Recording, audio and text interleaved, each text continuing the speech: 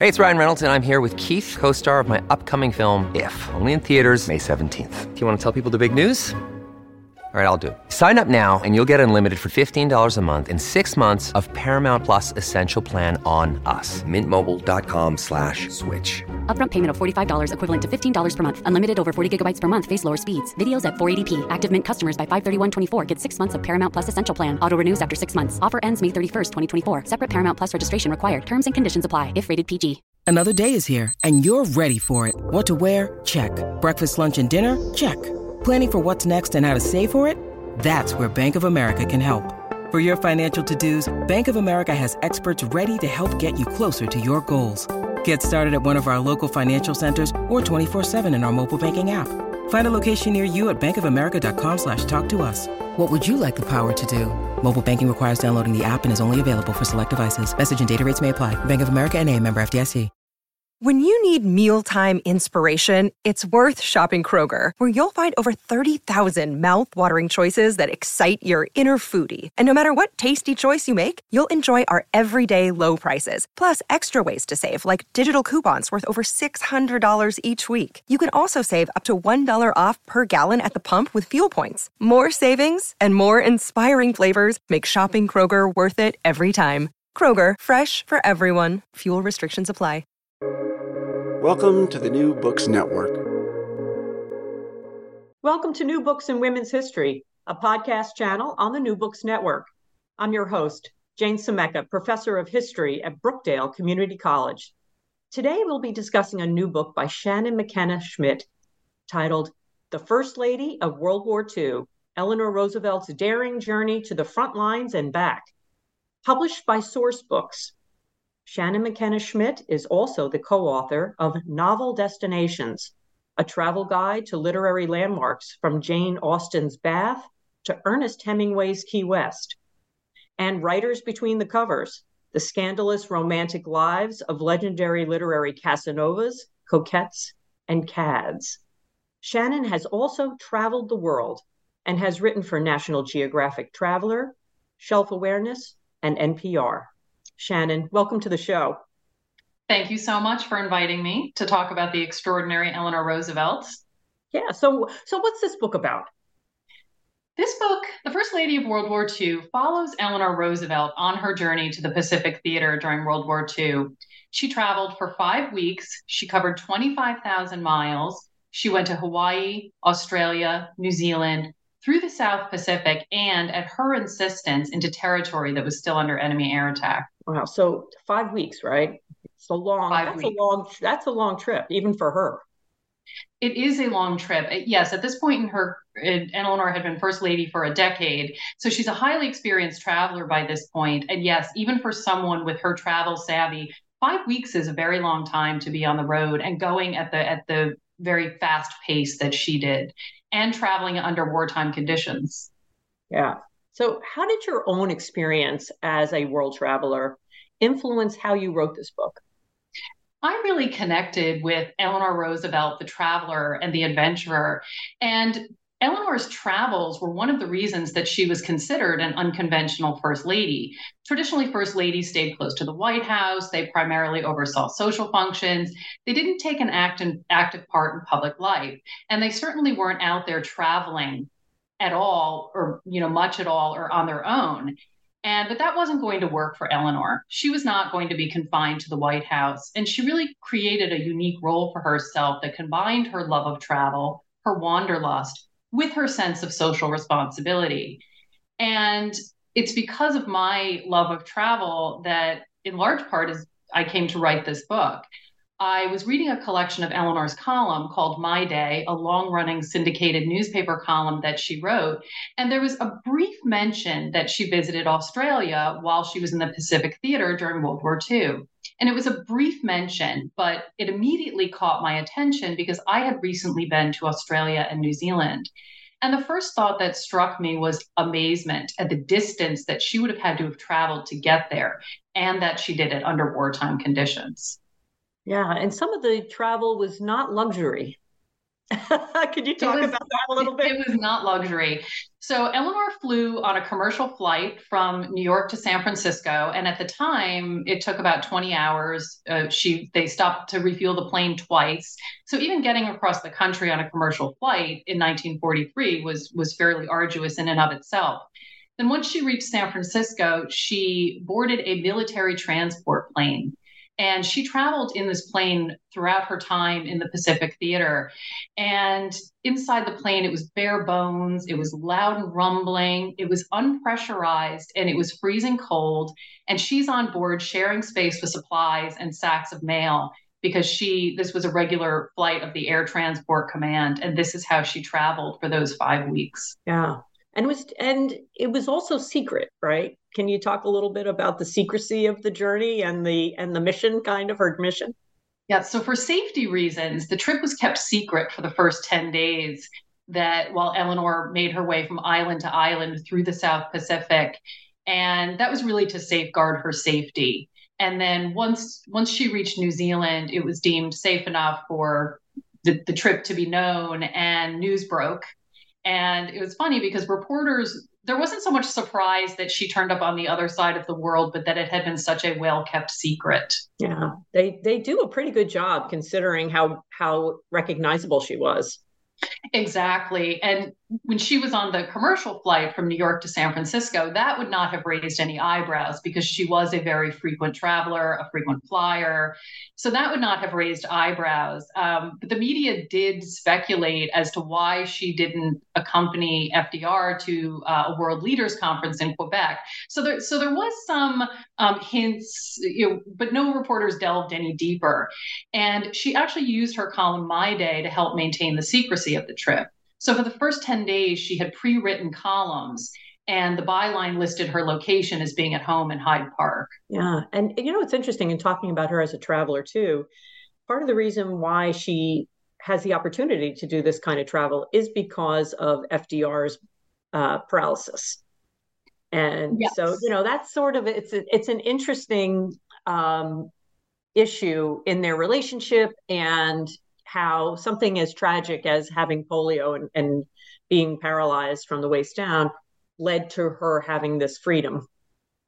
Yes, and FDR was enormously supportive of Eleanor's travels. I believe that he knew that she needed this personally, but he also benefited from it because she spent her decade as First Lady crisscrossing the country, inspecting New Deal initiatives, seeing and meeting people, gathering information, and that information she used to exact change either through her own means or providing it to the president and his policy advisors. So he did benefit from her travels, but I do think that he also knew that she needed this personally. And this relationship that they developed began when he was governor of New York. And he and Eleanor would travel together to state-run facilities, and he could drive around the grounds. But yes, because of his paralysis from adult onset polio, he would send Eleanor inside to do the inspections at these facilities. And she talks in her autobiography about how he really schooled her to do reports, and how her reports at first were unsatisfactory to him. And so it's something that they had done together even before their time in the White House. Absolutely. So interesting. And so there are many books about Eleanor Roosevelt. So what does your book add to this canon of books about Eleanor Roosevelt? Well, there are many, many, many books on Eleanor Roosevelt. It's true. And yet, even in her biographies, they generally only spend a few pages talking about her trip to the Pacific. And it's a 5-week period. And in the larger scope of Eleanor's full, rich, accomplished life, this 5-week period just tends to get overshadowed. And yet it had an enormous impact on her. Early on in the research process, I came across something that she wrote in one of her autobiographies 6 years after the trip to the Pacific. And she said, "The Pacific trip left a mark from which I think I shall never be free." And I found that statement powerful and haunting, and that she said it so many years later. And it really compelled me to uncover what she experienced during those 5 weeks in the Pacific. Yeah, and somebody who had experienced so many different things in her life. She was certainly not unsophisticated. So that her she left you that breadcrumb in her own writing. That's terrific. And, I think that instead of having to read, a cradle to grave series of books or long volume of a biography, that you really are able to incorporate so many different aspects of her life into this 5-week period. It's really terrific.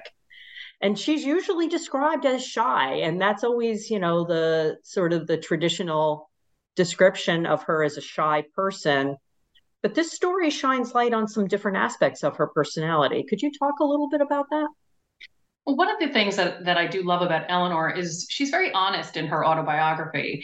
And she talks about how she had a childhood full of fears. She had to work to overcome her fears, fear of the dark, fear of displeasing people. And she also had a fear of public speaking. And in 1920, FDR was the VP candidate on a presidential ticket and was unsuccessful. But Eleanor joined him on the campaign trail. And one of FDR's advisors, Louis Howe, took notice of Eleanor. And at this point, she's kind of bored on this campaign train. She thinks that her role is just to sit there with an adoring look on her face, staring at her husband while he gives a speech. At this point, it's not proper for women to speak to the media. But Louis Howe takes notice of Eleanor, and he really helps her develop a public speaking presence. And he especially looked to Eleanor after FDR developed polio to get out there, give speeches, be involved in New York State politics with the Democratic Party, to keep the Roosevelt name in the public eye. And so the Eleanor that we come to know really, really went on a journey to become the person that we know of her today. Yeah, she really does evolve as a person. And I think the other thing that I was really struck about in terms of some new information is the fact that she was even though she always had such grace, and she's a bit of a daredevil. Can you talk a little bit? And you really open the book with this, and it's very impactful in terms of where the book goes. So can you talk a little bit about her wild side? Her wild side. She talks about how she developed. She thinks she got her spirit of adventure from her father. And she loved travel, yes, to gather information, but it also tapped into her adventurous spirit. And she was actually an early advocate of commercial air travel at a time when it was thought that only the most courageous or athletic people were fit to fly. And one of the things that I did a deep dive in my research to try to find out was when she took her first flight. And she actually took her first flight in 1929 while she was the first lady of New York State. And a company that manufactured aeronautical equipment asked her to christen one of their research planes. And she agreed on one condition. She said, no flight, no christening. And she took her first flight that day in a 20-minute ride in the skies over Albany. So she loved travel for the adventure that it gave her as well. And you also talk a little bit about Amelia Earhart and how they knew each other. Eleanor Roosevelt knew Amelia Earhart. And I was just thinking when you were speaking about her love of flying that Amelia Earhart had been lost in the Pacific. Do you think that had any bearing on her thoughts? Do you think any thoughts about, do you think Eleanor thought, oh, I'm going to where Amelia Earhart disappeared? And Eleanor and Amelia were very close friends. And when Amelia disappeared in the Pacific, Eleanor wrote about it in My Day, and how it was a very heartbreaking experience for her.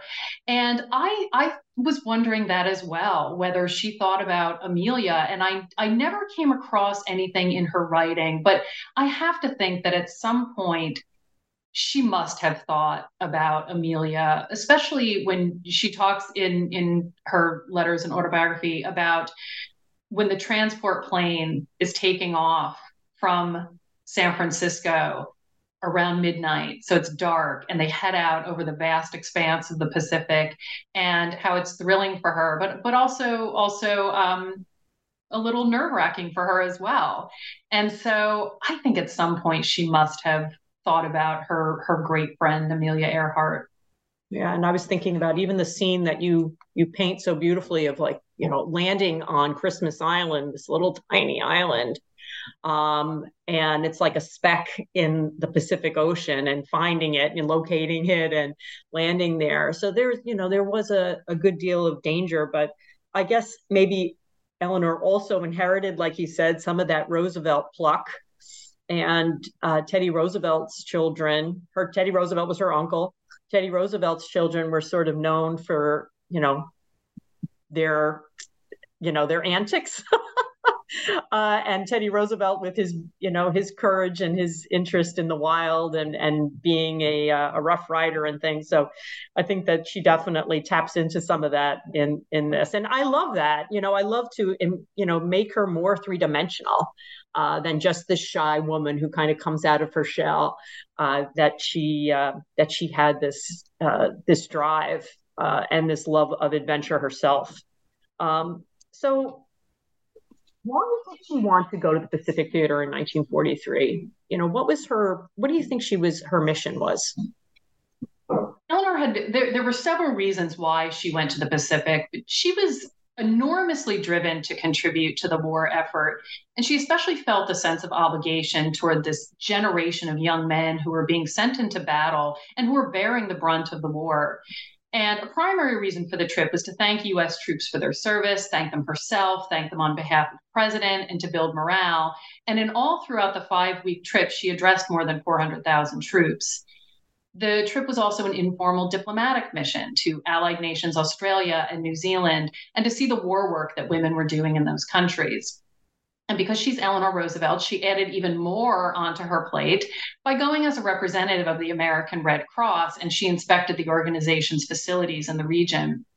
And on a larger scale, there was another reason for the trip. By the summer of 1943, the tide was turning in the Allies' favor in Europe and the Pacific. And Eleanor felt that people on the home front were overly optimistic about the war's outcome and that they were becoming dangerously complacent. There were strikes at war production factories across the country. People were complaining about food rationing and shortages. And this trip would link the home front and the fighting front, reminding the nation that they couldn't give up on their duties until the war was won, and that any slackening risked the lives of the men who were fighting on these distant battlefields who needed the supplies. And also, Eleanor was very forthright with the American public during this time, and she reminded them that winning the war was the way that their loved ones would come home. Yeah. Look, Bumble knows you're exhausted by dating. All the must not take yourself too seriously and 6'1" since that matters. And what do I even say other than, hey?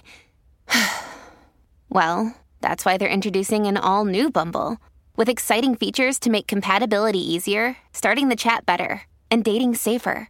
They've changed, so you don't have to. Download the new Bumble now. This episode is brought to you by Reese's Peanut Butter Cups. In breaking news, leading scientists worldwide are conducting experiments to determine if Reese's Peanut Butter Cups are the perfect combination of peanut butter and chocolate. However, it appears the study was inconclusive, as the scientists couldn't help but eat all the Reese's. Because when you want something sweet, you can't do better than Reese's. Find Reese's now at a store near you. And so what were the reactions to her when the reaction in the press and the reaction of the soldiers and the commanders? Well, pretty much everything that Eleanor did generated controversy, and she had her supporters, her detractors, and the Pacific trip was no different. Newspaper editorials commented, people wrote letters to their newspapers for and against Eleanor and the trip. Congress was talking about it. There was a lot of controversy in support and, like I said, against what she was doing. In terms of her being in the Pacific, some people, again, amongst the military commanders, most of them were like, what is she doing here? Why is she here? But very telling about the impact of Eleanor's trip was the reaction of Admiral William Halsey, who was commander of the South Pacific Forces.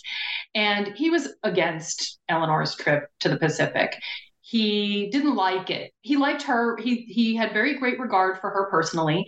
He didn't like VIPs coming through his area, taking his focus away from the war, especially because they were usually, he thought they were superficial PR junkets. Well, Admiral Halsey ends up completely changing his tune about the impact of Eleanor's trip to the Pacific. And he ended up saying later on in his autobiography that of all the people, all the civilians who came through his area during the war, that nobody did more good than Eleanor.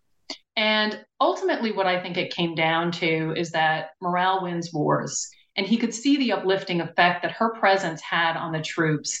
And he was especially impressed at how she went bed to bed in hospital wards. She walked miles and miles of hospital wards during this trip, going bed to bed to speak with the wounded servicemen, offering words of comfort or a joke. And that very much impressed him. She also was very generous in offering the wounded to bring messages home. You know, would you like me to contact your family on your behalf? And that was very touching. A practice she began in Great Britain was to keep logbooks of the wounded servicemen that she met, his name, his injuries, where he received them, and yes, the name of a family member that she could contact after her return. And weeks took letters to get to the Pacific and back. So to have recent firsthand news of your loved one from the First Lady of the United States was very, very extraordinary. And she did contact the families. And there's one anecdote that I like. She did call up one serviceman's girlfriend who hung up on her because she didn't believe it was the First Lady calling and she thought she was being pranked. That's funny. I wanted to read one of the sections from page 202 in the book, which is, it's a really beautifully evocative piece here.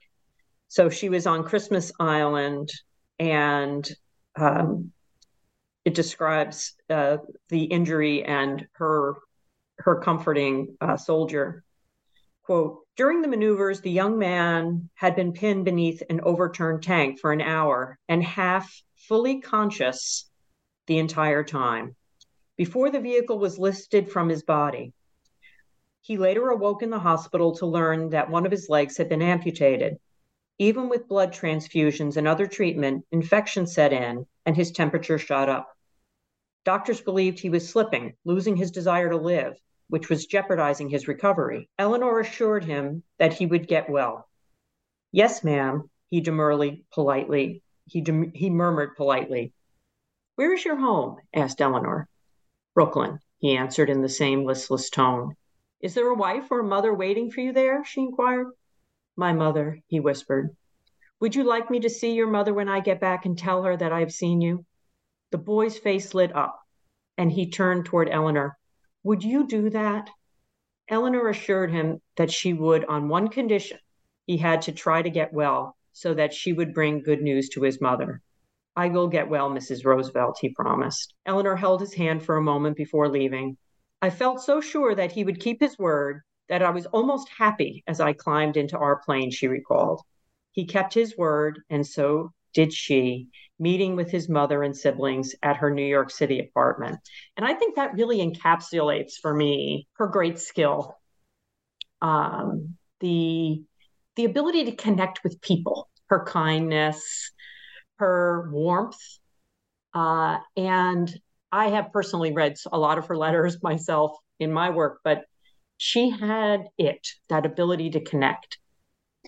Yeah, and the example that you read aloud, that is one instance of many on this trip that really shows how she cared about the servicemen on an individual level. This wasn't abstract for her. She really did care. She also had 4 sons in the military on active duty. So she knew, and she talks in her autobiography about how each time she said goodbye to her son, she didn't know if it would be for the last time. And she really was very emotionally devastated at what was being done to this generation of young men. And she was a class act going through the hospital wards, but she talks about how inside she was burning with resentment at all of the suffering that these young men were going through.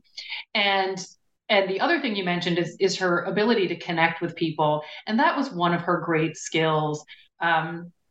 She just, whether she was down in a coal mine, talking with coal miners about working conditions, or at Buckingham Palace with the king and queen, she just had this extraordinary ability to connect with people because she cared.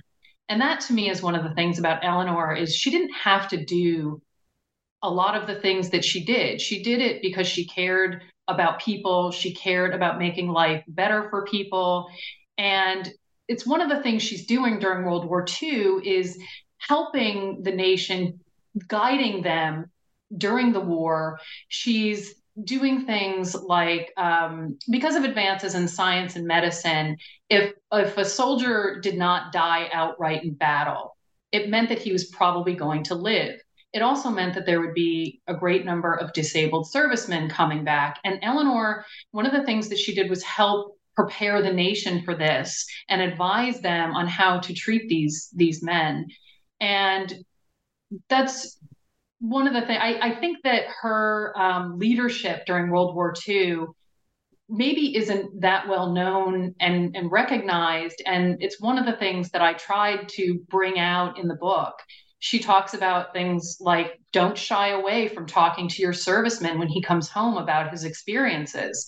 Unfortunately, I don't think that was probably done enough.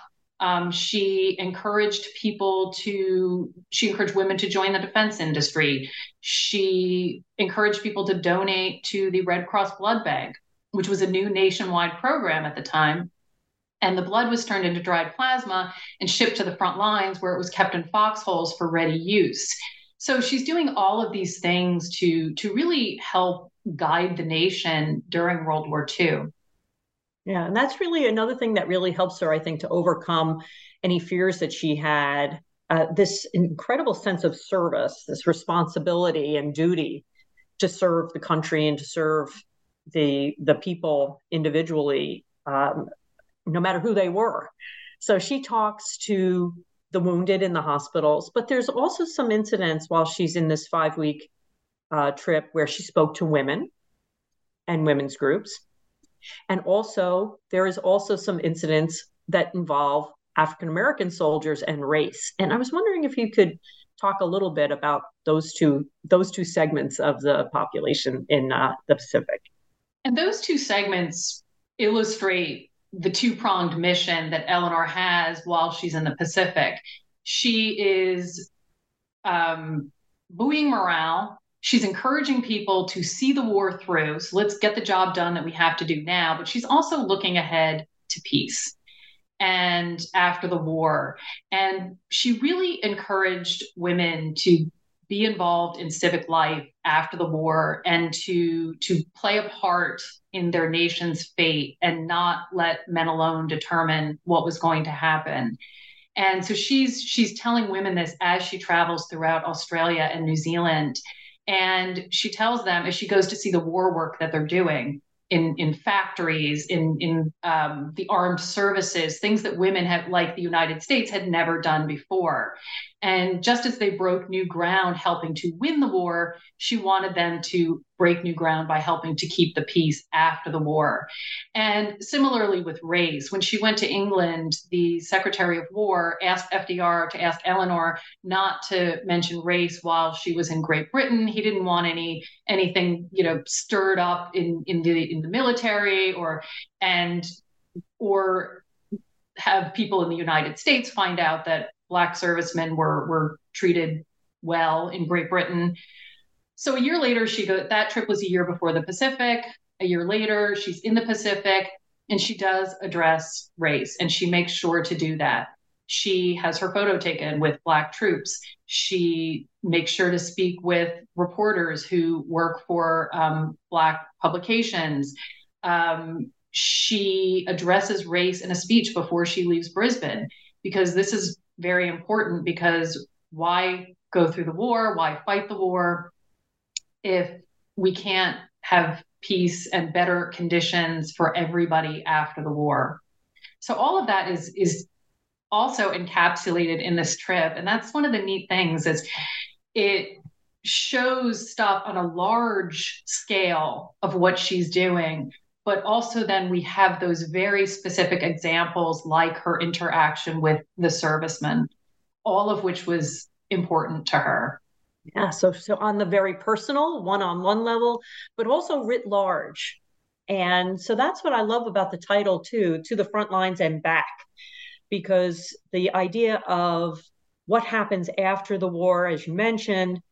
And so this trip to the Pacific for Eleanor Roosevelt leads her to be important during the war, but also in the future, she changes history as a result. So maybe you can talk a little bit about how this 5 weeks in the Pacific changed her and well, you already kind of talked about how it changed her, but how it changes her and changes history. So Eleanor was, I think I said earlier that she went nonstop for the 5 weeks. She refused to slow down. And the trip very much impacted her physically and mentally. She lost 30 pounds while she was overseas. And when she came home, she fell into a deep depression, just haunted by all of the suffering she had witnessed, the continued bloodshed and dying. And yet it made her even more determined to advocate for legislation for servicemen and also to work for peace and to maintain peace.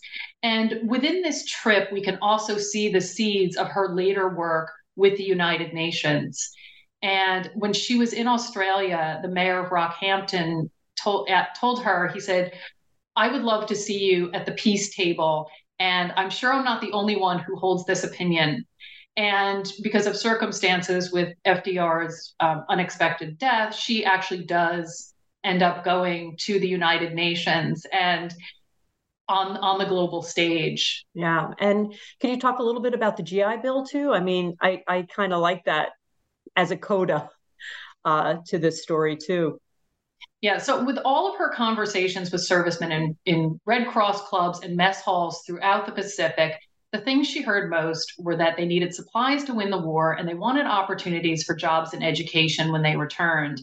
And Eleanor had been advocating even before this trip for legislation for servicemen because it needed to be passed immediately and not after the war, because there were already a great number of men who were already returning. And there was one serviceman who wrote to her, and she shared this in My Day. And he said that they weren't afraid of being killed or maimed. What they were afraid of is that when they finally returned home and began piecing their lives back together, that they would be made to feel like suckers for the sacrifices they had made. And Eleanor used her public platforms. She had this amazing outlet to communicate with the American public, and she used these platforms to help bring pressure to bear on Congress. And that was one of her great contributions in helping with the GI Bill, because she really wanted to see these servicemen supported for the sacrifice that they were making. And the GI Bill was passed into law the next year in 1944. Yes, and you know, in the post-World War II world in the United States, it makes such an enormous change in encouraging people who were never going to go to college to get that education in the post-1945 America. And so the book is so beautiful because it takes this 5-week period of time, but it weaves in all these larger themes. And so I really, really enjoyed it. And I encourage everybody to read it. I think you'll all really enjoy it. I want to thank Shannon McKenna Schmidt for joining me on the show today and for discussing her new book, The First Lady of World War II, Eleanor Roosevelt's Daring Journey to the Frontline and Back, published by Sourcebooks. Until next time on New Books in Women's History, this is Jane Semeka. Keep reading.